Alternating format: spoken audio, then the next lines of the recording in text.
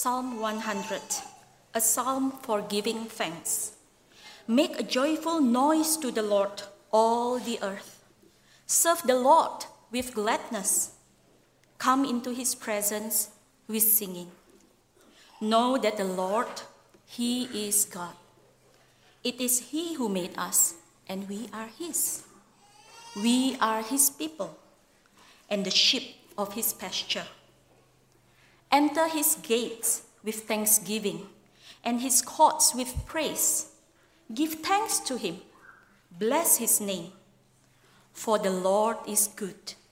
His steadfast love endures forever, and his faithfulness to all generations. This is God's word. Thanks, Augustina, for reading scripture for us.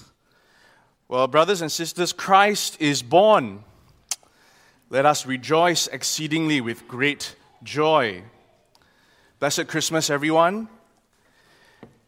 I'd like us to picture yourself with a huge festive procession.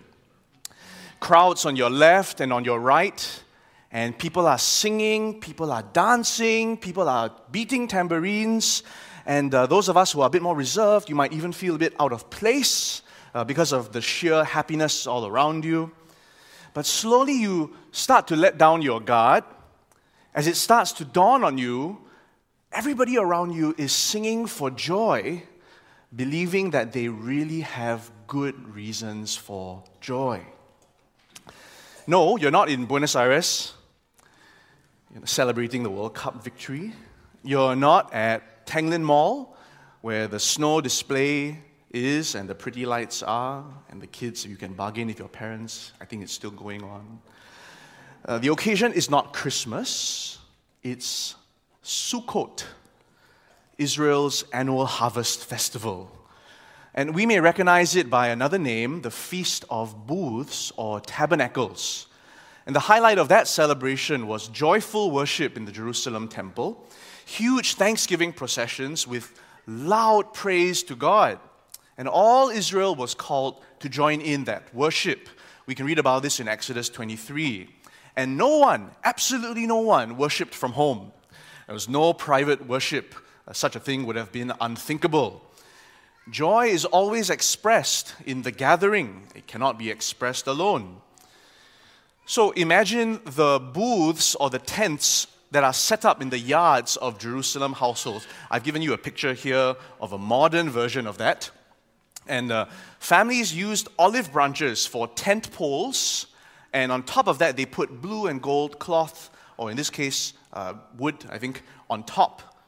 And they would decorate these tents with beautiful flowers and fruits, like some of us decorate a tree at Christmas. Sukkot was an annual reminder that God had saved the people out of darkness for joy. And he himself led them through the wilderness as they lived in those tents, and he never stopped providing for his people. So every family would gather outdoors in their tents for dinner, and they would look up and they would see God's starry night sky. And over their meal of olives and figs and dates and wheat, which God provided, they would give thanks to God, from whom all blessings flow. Our passage from Psalm 100 was likely used both in the temple and in homes at Sukkot, because this passage is such a natural expression of joy. The doxology of praise, which we just sang, which is sung by churches all over the world, also has roots in our Psalm 100. It is the only psalm with this unique ascription. You can see it under the title, A Psalm for Giving Thanks. So if you're a visitor to GBC today, or you're not a Christian, thank you so much for coming. You are very cool and very open-minded to be with us. Welcome. And we also want to welcome all the children who are here with us today. It may be surprising to know that God has actually given us specific instructions for how and why to give thanks. This is a reminder that human beings we have a problem with humble thanks. We don't find it easy. We don't find it natural to say that we depend on God. We prefer to stand on our own 2 feet, some of us with bad posture, but we stand on our own 2 feet. We take pride in what we do. But Christians are called to be a thankful people, not because it's good manners, not because of the psychological benefits, but because we know that God in His nature is good. The old theologians tell us that God's goodness is how He has dealt bountifully with us. God has been good to us. So as a church, we've been studying through Psalms 96 to 100 in this Advent season. And our call in all of these passages is not to rejoice in festive holidays or lighter email inboxes, but in God and in His coming King. This Christmas morning, we find ourselves at the climax of Psalm 100, which points us to joy in God. And my prayer is that in this time we'd be encouraged, that we'd be edified as we rejoice in Him through His word. Let's pray together. Father, in these moments, cause your word to be proclaimed in power and received by faith. And exalt and magnify the name of Jesus here. We pray this in His name. Amen. If you're taking notes, you might want to jot this big idea down. And kids, you're here with us. You can tell your parents what you learned today later. This is the big idea. We rejoice because God has made Himself known, invited us in, and will keep every promise in Christ. Our text is quite brief. It's just 5 verses long, and it's focused on one main call to action, or the what of the psalm, right? Give thanks. That's the what. And that one action is fleshed out 7 different ways. The verb phrases I've extracted and put them on the slide, and they are also in your ministry guide. Well, taken together, they tell us how to do the what, how to offer joyful thanks. So let's speak first on this, and then we'll look together at 3 whys, the reasons for our joy. How do we give thanks? Well, notice with me that Christian thanksgiving requires sincerity. We must be sincere. The psalmist here calls us to really experience joy and gladness, verses 1 and 2. We are not to perform just our outward religious duties. This means you can't just be here faking it till you're making it. When it comes to joy, man looks outward at what we do, but God looks at the heart. Our God is interested in our hearts. He's looking at it right now. As you're seated here in this holy hour of worship, what's going through your mind? What's going through your heart? Are you engaged sincerely with Him? Are you aware that you're in His presence right now? Offer our hearts in sincerity. Thanksgiving calls for expressed joy. Expressed joy. The psalmist says, make a joyful noise. Serve God. Bless His name. These are verb phrases that we do. They're not silent actions. So verse 2b explicitly says, sing in praise. That's one of 50 direct commands in the Bible to sing out loud. Friends, silent singing, not an option. But an objector may ask, so isn't it vain that God command us to gather and sing out loud His praise? Isn't it vain of God to ask? Well, one writer responds this way, quote, all true enjoyment spontaneously overflows into praise. The world rings with praise. Praise of weather, wines, countries, children, flowers. The psalmists, in telling everyone to praise God, are doing what all men do when they speak of what they care about, unquote. When we praise and sing about our delight, we're doing the most natural thing in the world. In contrast, to not express praise is to be so unimpressed by God to say, this object is not deserving of my expressed delight. What we rejoice in, we praise. So what is that? Christian thanksgiving is God-centered. Our joy and gladness is found in Him. We bless His name and thank Him. Verse 4. Now contrast this against the world's confusion on the topic of thanksgiving. I read an op-ed by a very famous astrophysicist, and he was pondering the cosmos and the photos from the Hubble telescope.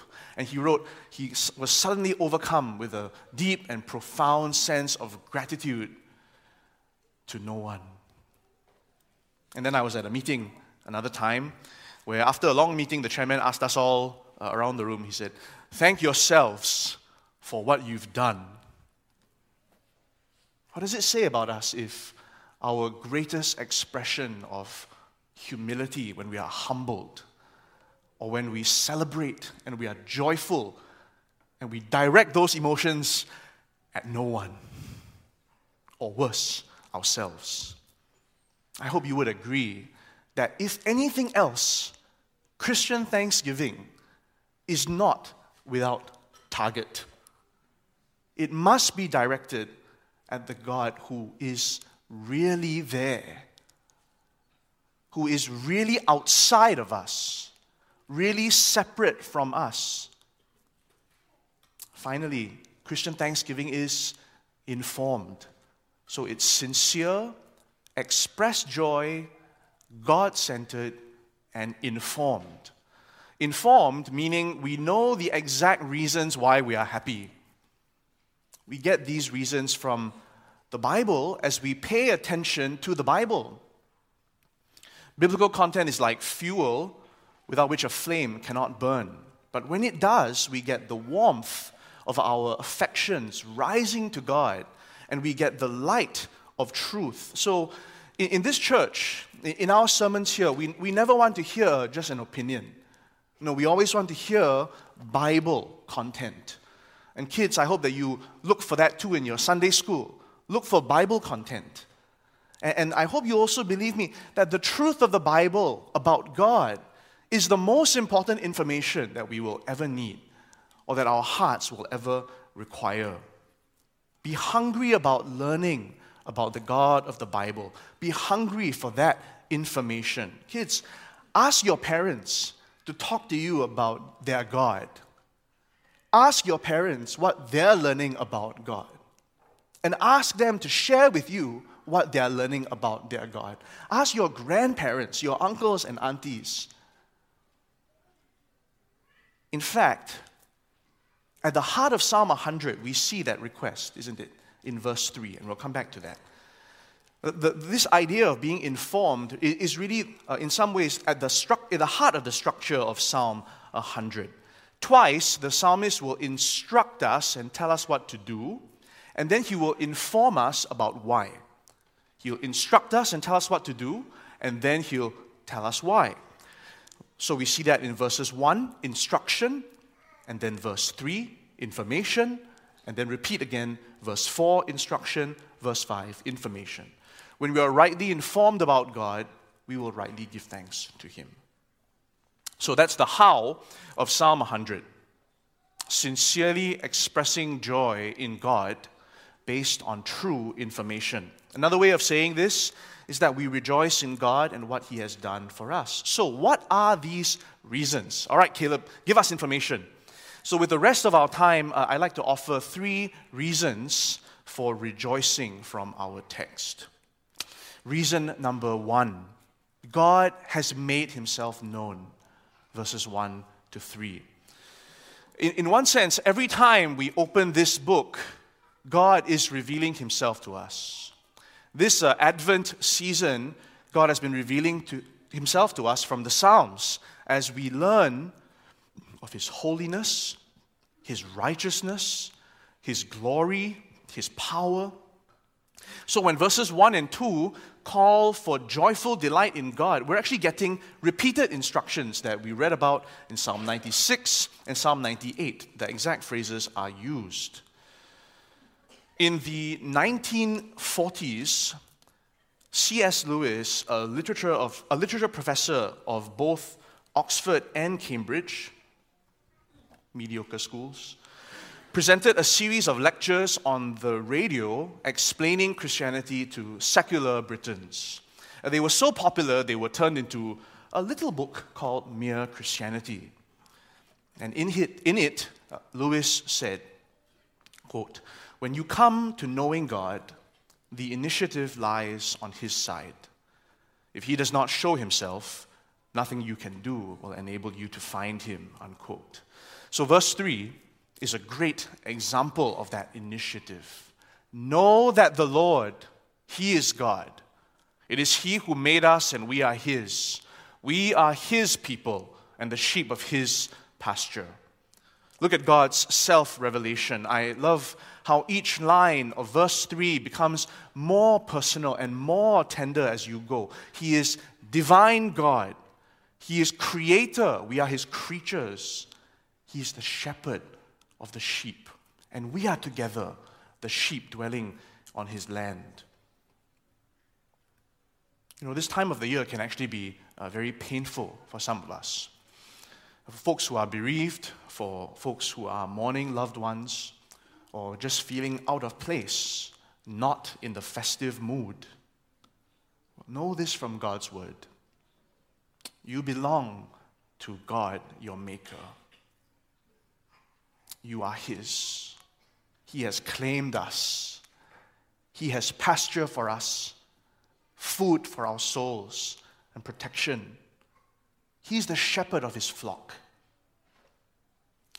Well, someone skeptical may ask, can we really know this? Is it really possible to know God, or even to know that God exists? Well, let's think of it this way, with an illustration that I've stolen about Shakespeare and Hamlet, one of the characters in his plays. Well, how would Hamlet, in the play, know if his maker, the playwright, really existed? They live on different planes, right? Well, what evidence would be necessary for Hamlet to know that Shakespeare really existed? Answer: it would depend not on Hamlet's initiative or his own ability to interpret his world, but on Shakespeare's.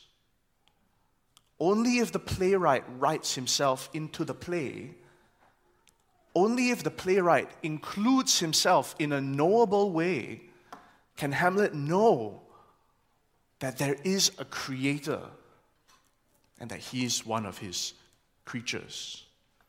Friends, Jesus Christ is God writing Himself into the play. The Apostle John states in John 1, "No one has ever seen God. The only God who is at the Father's side, He has made Him known."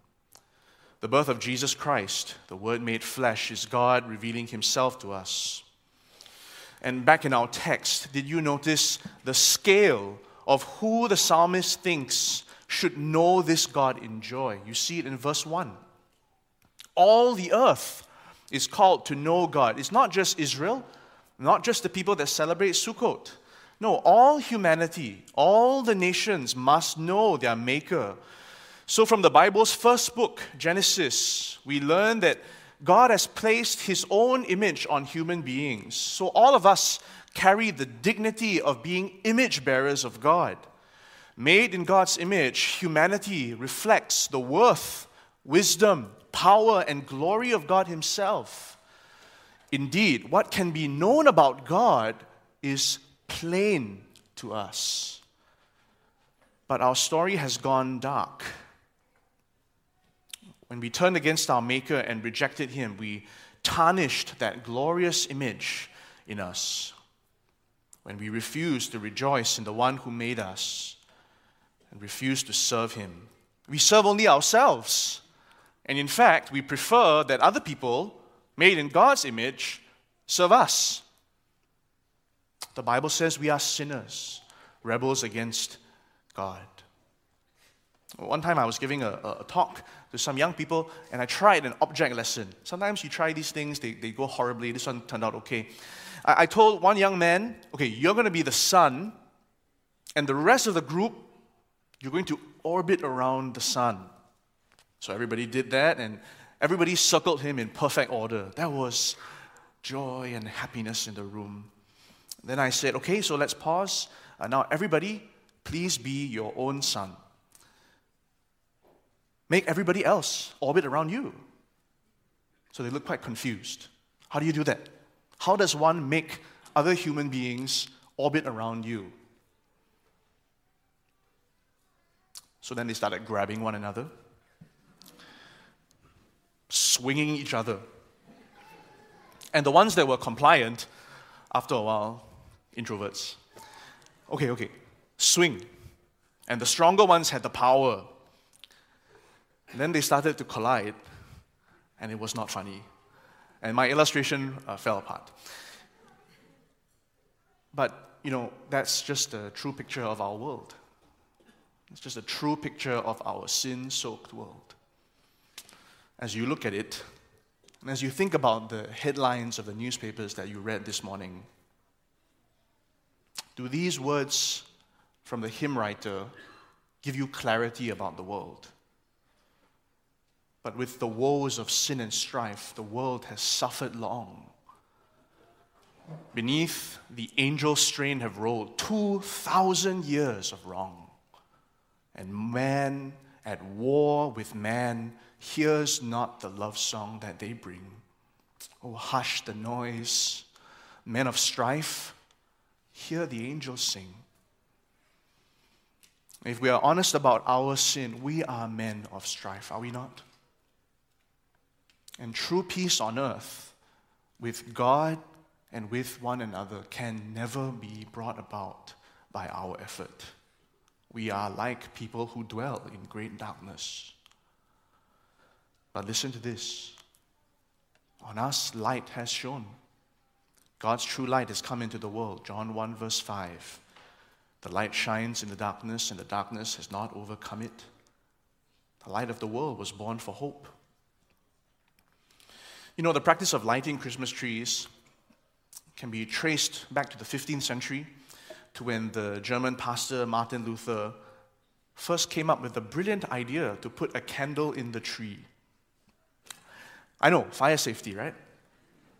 But he thought that the darkness of the tree, especially at night, reminded him so much of the night sky against which the bright star that pointed to Jesus shone with great light. So he looked at that tree and he thought, these are stars. And friends, so all the lights of Christmas should preach the gospel to us. The light of the world shone in his birth, in his life, in his ministry, until at the cross, that light was cruelly snuffed out, where we should have been snuffed out.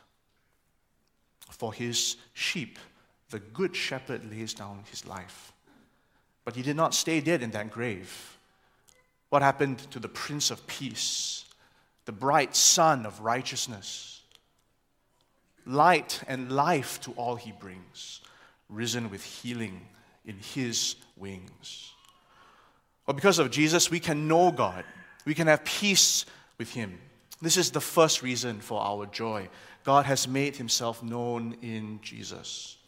The second reason for our joy, God invites us in. Verse 4 of our passage reads, "Enter his gates with thanksgiving and his courts with praise.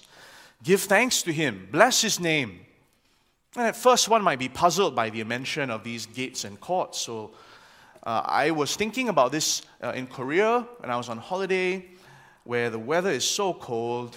And we visited the Royal Gyeongbokgung Palace. The Chinese characters are Jingfu Gong, or Palace of a Blessed View.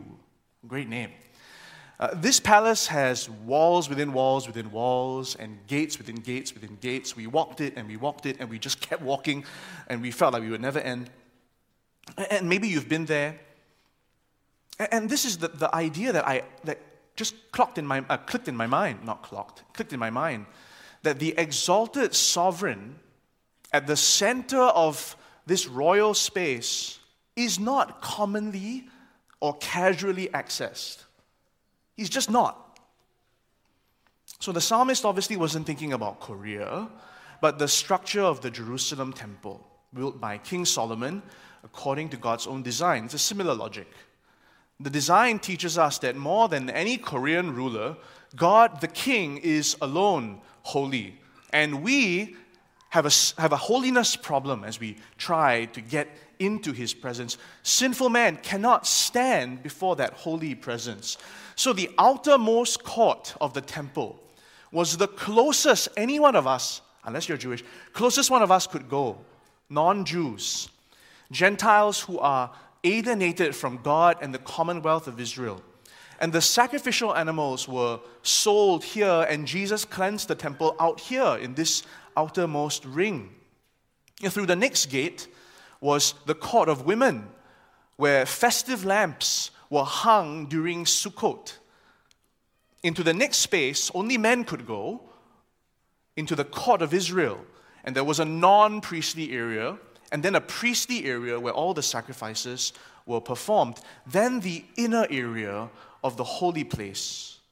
And then once a year, the high priest alone enters the ultimate center, the Holy of Holies. So the architecture begs this question: who shall ascend to the hill of the Lord? Who shall stand in His holy place? He who has clean hands and a pure heart, who does not lift up his soul to what is false and does not swear deceitfully. But Psalm 100 sounds like it's from a completely different planet. We hear the invitation. Come into His presence, verse 2. Enter His gates with thanksgiving, verse 4. And we don't know how. We don't know how God has done this, but He has somehow overcome the holiness problem. As we read the rest of the Bible, the solution is revealed. Hebrews 10, verse 19 says, we have confidence to enter the holy places by the blood of Jesus. And commenting on verse 4 of our text, one scholar says, the simplicity of the invitation of Psalm 100 may conceal the wonder of it, for the courts are truly His, not ours, and His gates are shut to the unclean. Yet, not only God's outer courts, but the Holy of Holies are thrown open by the new and living way, and we are welcome. Friends, this Christmas morning, we know the whole story. Jesus Christ welcomes us all to come into His presence. Shepherds in the field were considered unclean in the temple. Magi from the east, Gentiles, probably astronomers, idol-worshipping foreigners, they could have never accessed these temple courts. But they are among the first to adore the Christ child. And with the shepherds and the Magi, we are all invited in by God to enter His gates with thanksgiving and His courts with praise. If you're an on and off visitor to church, I'm so glad you're here. We warmly welcome you in Jesus' name. I hope you'll let us get to know you. I hope you'll let us meet you after this service. This invitation, though, is so much more than just coming to church, hanging out with a bunch of nice people.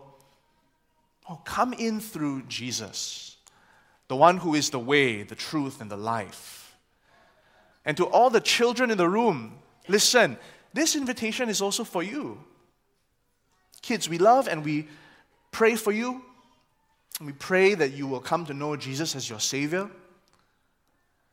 Kids, if this is something at some point you want to do, you can just humbly repent of your sins, turn away from them, and trust Jesus by faith to save you, and then tell your parents what you want to do. Brothers and sisters of GBC, as a church, we must never tire of this truth, that holy access through Jesus is a gift of grace, and we must bring this news to our neighbors and to the nations.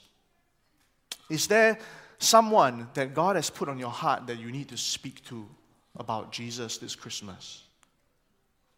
Or parents, perhaps you might want to talk to your kids about what they've just heard.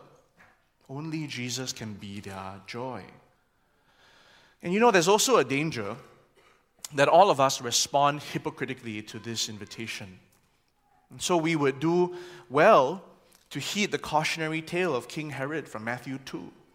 He was the one who told the Magi to search diligently for the child that I may come and worship him.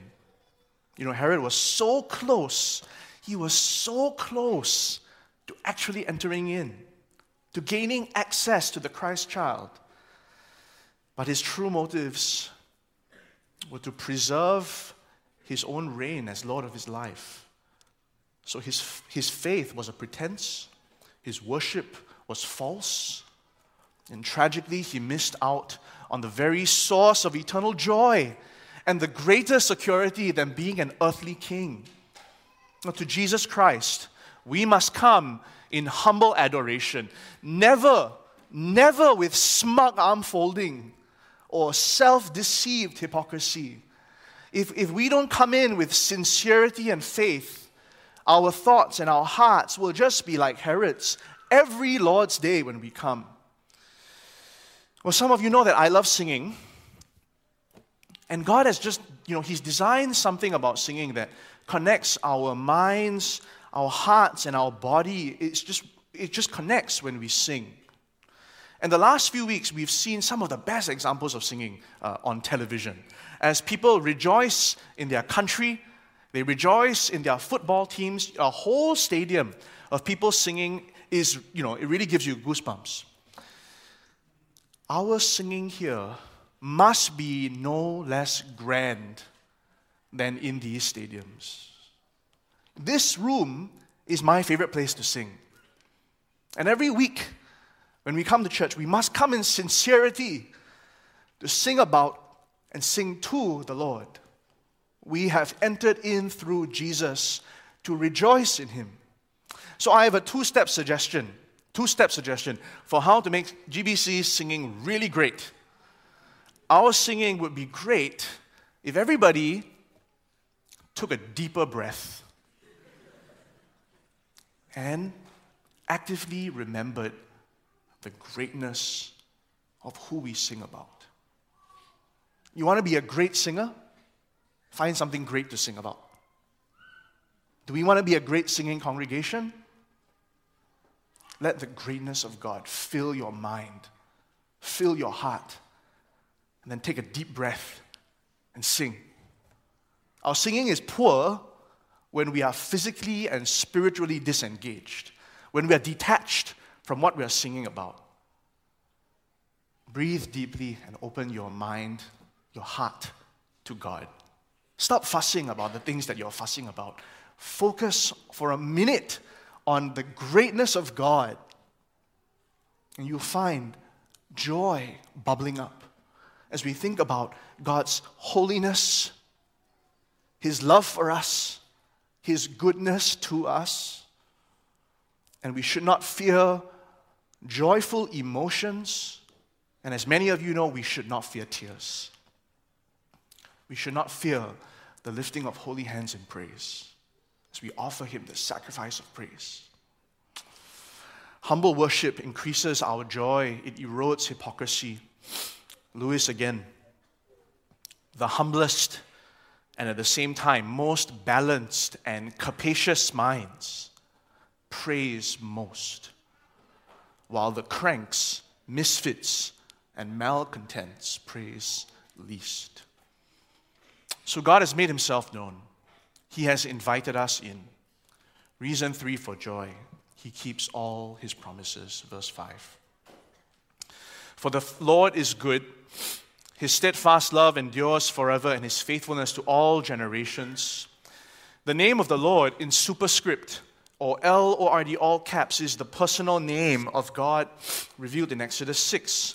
He is the holy, uncreated one. He makes a promise to bless and to save.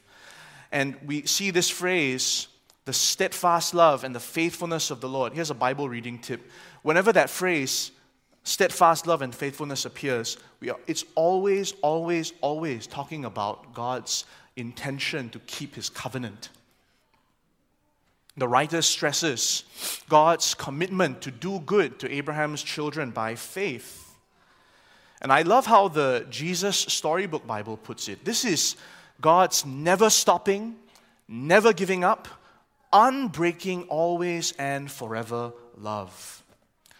So when young Mary hears that God's Spirit will help her conceive in power, though she was a virgin, she didn't say, wow, what a medical miracle. What an unlikely conception. That's not what she says. Instead, she bursts into this song and she says, God has helped his servant Israel in remembrance of his mercy as he spoke to our fathers, to Abraham and to his offspring forever. Luke 1, 54-55. Mary believes God's covenant to Abraham was being worked out in her life. And in obedience, she then took risks for God. The mothers in our midst will appreciate her labor of faith. Let it be to me according to your word was a 9-month commitment to trust God. And then after 33 years, that mother's heart would be broken. Is your faith this morning like Mary's? Do we simply take God at his word, this one who speaks in steadfast love and faithfulness? You know, trusting an extraordinary God to be true to his word is what makes ordinary Christians extraordinary. It can be the power that makes us bold to obey, even what God has asked us to do, even if it's difficult or uncomfortable. He may have not asked us to bear a virgin birth, but what has God asked of us? We are to repent of our sins, to be baptized into his body, to share his gospel, to love our enemies and to pray for them, to forgive our brothers and sisters when they sin against us, and more and more. Will we be bold in our obedience? Or would we exercise perseverance and patience as we wait for God to keep his promises? In that day, there were those in Israel like Simeon and Anna who waited many years to look upon Messiah. Taking God at his word makes us both bold and patient in faith. And God's faithfulness may also surprise us. Our elders have been preaching here about the promises of the Lord's first coming. All creation will sing for joy when he comes. He will return as triumphant king and judge. Over all the nations, he will execute justice in holiness. Psalm 96-99. But nobody reading those Psalms, nobody would have expected those earth-shattering promises to be fulfilled as they were. That the cosmic God, the glorious God, would also be the incarnate God, wrapped in swaddling cloths and lying in a manger, and have an umbilical cord. Truly God and truly man would have been unexpected. But God keeps all his promises. Bible scholars have tallied about 300 Old Testament prophecies fulfilled in the life of Jesus. And in the specifics of his birth, there are about a dozen. Recall how the Magi bring kingly gifts of gold because he will be the promised Davidic son. They offer frankincense because he will be God's high priest. And they read Isaiah 53, most likely, so they knew that God's servant would suffer for sin. So they brought myrrh. Why else would wise men bring perfume of death to a baby shower? Hebrews 2 tells us that Jesus' death would destroy the one who has the power of death, that is the devil, and deliver all those who through fear of death were subject to lifelong slavery. And friends, God has still more promises to keep in Jesus. He will come again with a crown for all who have loved and longed for his appearing. 2 Timothy 4:8. He will usher in the new heavens and new earth, the home of righteousness. 2 Peter 3, verse 13. I hope this encourages us, especially if we've grown weary in waiting for the Lord. And as this year ends, maybe we've been bruised or broken by sin. Maybe we've been discouraged and become cynical about God's promises. Romans 8 says we groan with creation like a mother in the pains of childbirth. But this wait will soon end. As sure as He arrived the first time, the Lord will come again. He is not slow to fulfill His promise, as some count slowness, but He is patient. That's what verse 5 of our text talks about, the faithfulness and patience of God to keep those promises and be good to us. So we can, with Mary and Anna and Simeon and this psalmist, wait on the Lord who is good and has steadfast love and faithfulness. Our non-Christian friends, please hear me. This Lord Jesus will return to judge the living and the dead. And the secrets of all our hearts will be revealed. Everything we've done, that we've said, or we've thought will be called into account before Him. But He is merciful. Where meek souls receive Him still, the dear Christ will enter in. Some in this room have been coming to church for years. And we've heard many, many times this good news. You've probably heard it from better preachers. But you've never made a decision of faith because you tell yourself, I still have time. I still have time. Friend, I'm here to say, please don't delay anymore.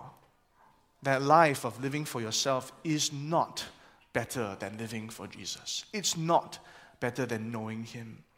Let today be the day that you humble yourself, that you make yourself meek before Jesus, not out of fear of Him, but for joy. Hear these words of one who came to Jesus and was surprised by joy. If you want to get warm, you must stand near the fire. If you want to be wet, you must get into the water. If you want joy, power, peace, and eternal life, you must get close to or even into the thing that has them. If you put your faith in Jesus today, there is joy in sins forgiven and conscience cleansed, reconciled to God and to know peace with Him.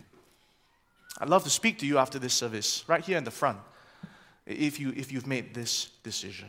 And please don't be shy. Come forward. Don't be worried. Nothing weird will happen. We can just speak and talk about anything or any questions you may have. Let me conclude. You know, I was really unprepared as we watched the World Cup overlapping with Advent to see all the players from different countries, especially France. Never mind, let's talk about France. As they came on, they cross themselves, they point to heaven, they pray on the side of the pitch, or they flash their faith tattoos. And yes, you know, some of them have scripture on them. Somebody had Psalm 23, the Lord is my shepherd. Somebody else has a Christ with a crown of thorns. And of course, we can't see into their hearts. We don't know the true state of everyone's heart. But you know, as I saw all of those little signs, I was reminded that, you know, when we come to Christ, we are not alone.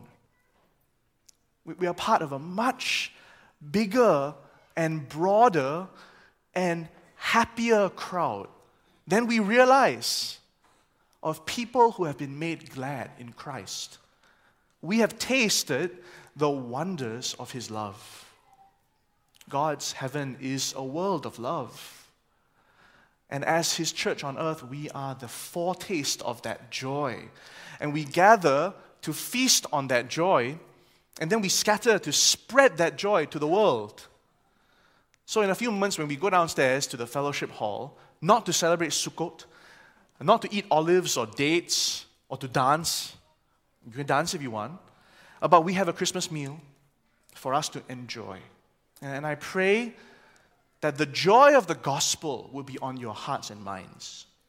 I pray that we'll open our hearts to one another, that we'll fellowship in the name of Jesus, bring to each other Christmas greetings.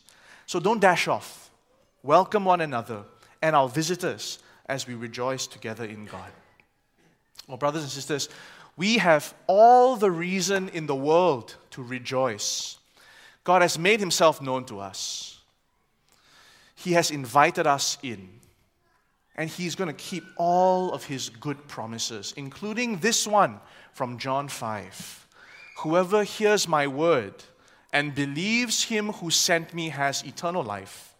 He does not come into judgment, but has passed from death to life. Let us rejoice exceedingly with great joy, for Christ is born. Alleluia.